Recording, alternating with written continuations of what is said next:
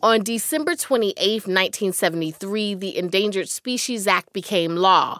50 years now of conservation and controversy.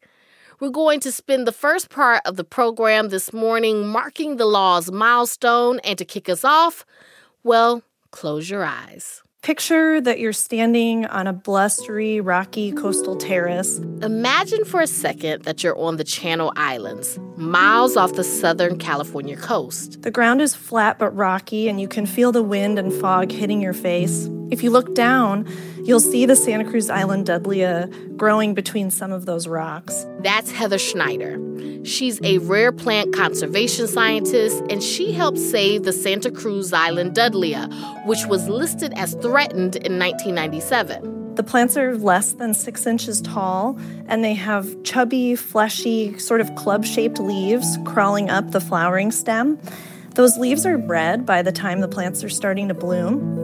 And at the top of the stem, you'll see a bright white star-shaped flower with a highlighter yellow center.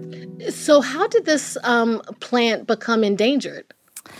The Channel Islands were subject to almost 2 centuries of impacts from introduced herbivores. So these were animals like sheep, pigs, and cattle that were brought over by ranchers and other people. In the case of the Dudleya, it was largely pigs that were rooting around, turning up the soil, and upturning plants altogether. And within the last few decades, the owners and managers of the Channel Islands removed most of those non-native animals, and the Santa Cruz Island Dudleya is one that came back quite well and now has become delisted. So did people just leave, or was it a part of an organized effort to get people to save this plant? It was a big effort, and it included not only removing the animals, but then teams of scientists over decades monitoring these plants, trying to understand how they were recovering and if there was anything else we needed to do to help them. Understanding the reproductive biology of the plants. So do they need pollinators to make seeds, and are they making seeds successfully? Because we want to make sure not only that we see a lot of plants in one year, but that we see evidence that these populations are going to be self-sustaining into the future. Some people listening may think, what does it benefit someone who's maybe sitting in Syracuse, New York, or, someplace in Vermont that this plant on the Channel Islands was saved? So in conservation, we talk about ecological networks, and just like all the systems in your body, all the systems in nature are connected. And when you pull out one of those pieces, the network doesn't work as well anymore.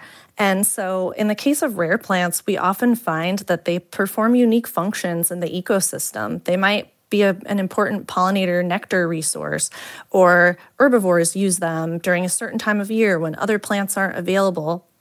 So if we lose them, we could be losing something really important, and we don't even understand what that impact will be until it's too late to fix it. And now that the species has been delisted, does that mean that the recovery efforts are over and you could just focus on other things now? Conservation is a long-term goal. We are never really done, and that's true for plants that are delisted too. Part of the delisting process includes developing what's called a post-delisting monitoring plan for checking up on these plants over usually a decade or more to make sure that once we stop putting so much effort into them, that things don't decline really quickly. Do you find that it's harder to get people to care about endangered plants versus caring about the spotted owl or whatever? Is it harder to get people to care about plants?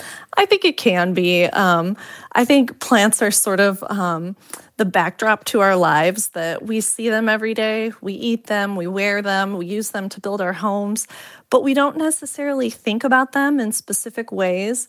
But I think that given the opportunity to get into nature and to learn a little bit more about plants, and I'm talking real small barrier to entry here. I mean, you've got a house plant, you're a vegetarian, so you realize how much plants mean to you. You go for a walk in a park near your house. The more you start paying attention, the more you realize that Plants are the foundation of so much of our lives. They're so important, and they're incredibly beautiful. I mean, so many traditions are tied to plants, like people have a Christmas tree.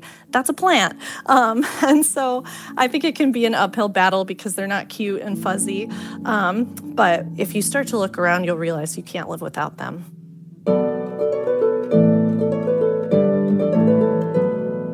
Heather Schneider now has her sights set on getting another rare plant delisted, the Santa Cruz Island bush mallow, a large shrub with pink cup-shaped flowers. She's optimistic that the bush mallow is close to recovery and says that the political will, environmental protections, and financial resources afforded by the Endangered Species Act make that possible.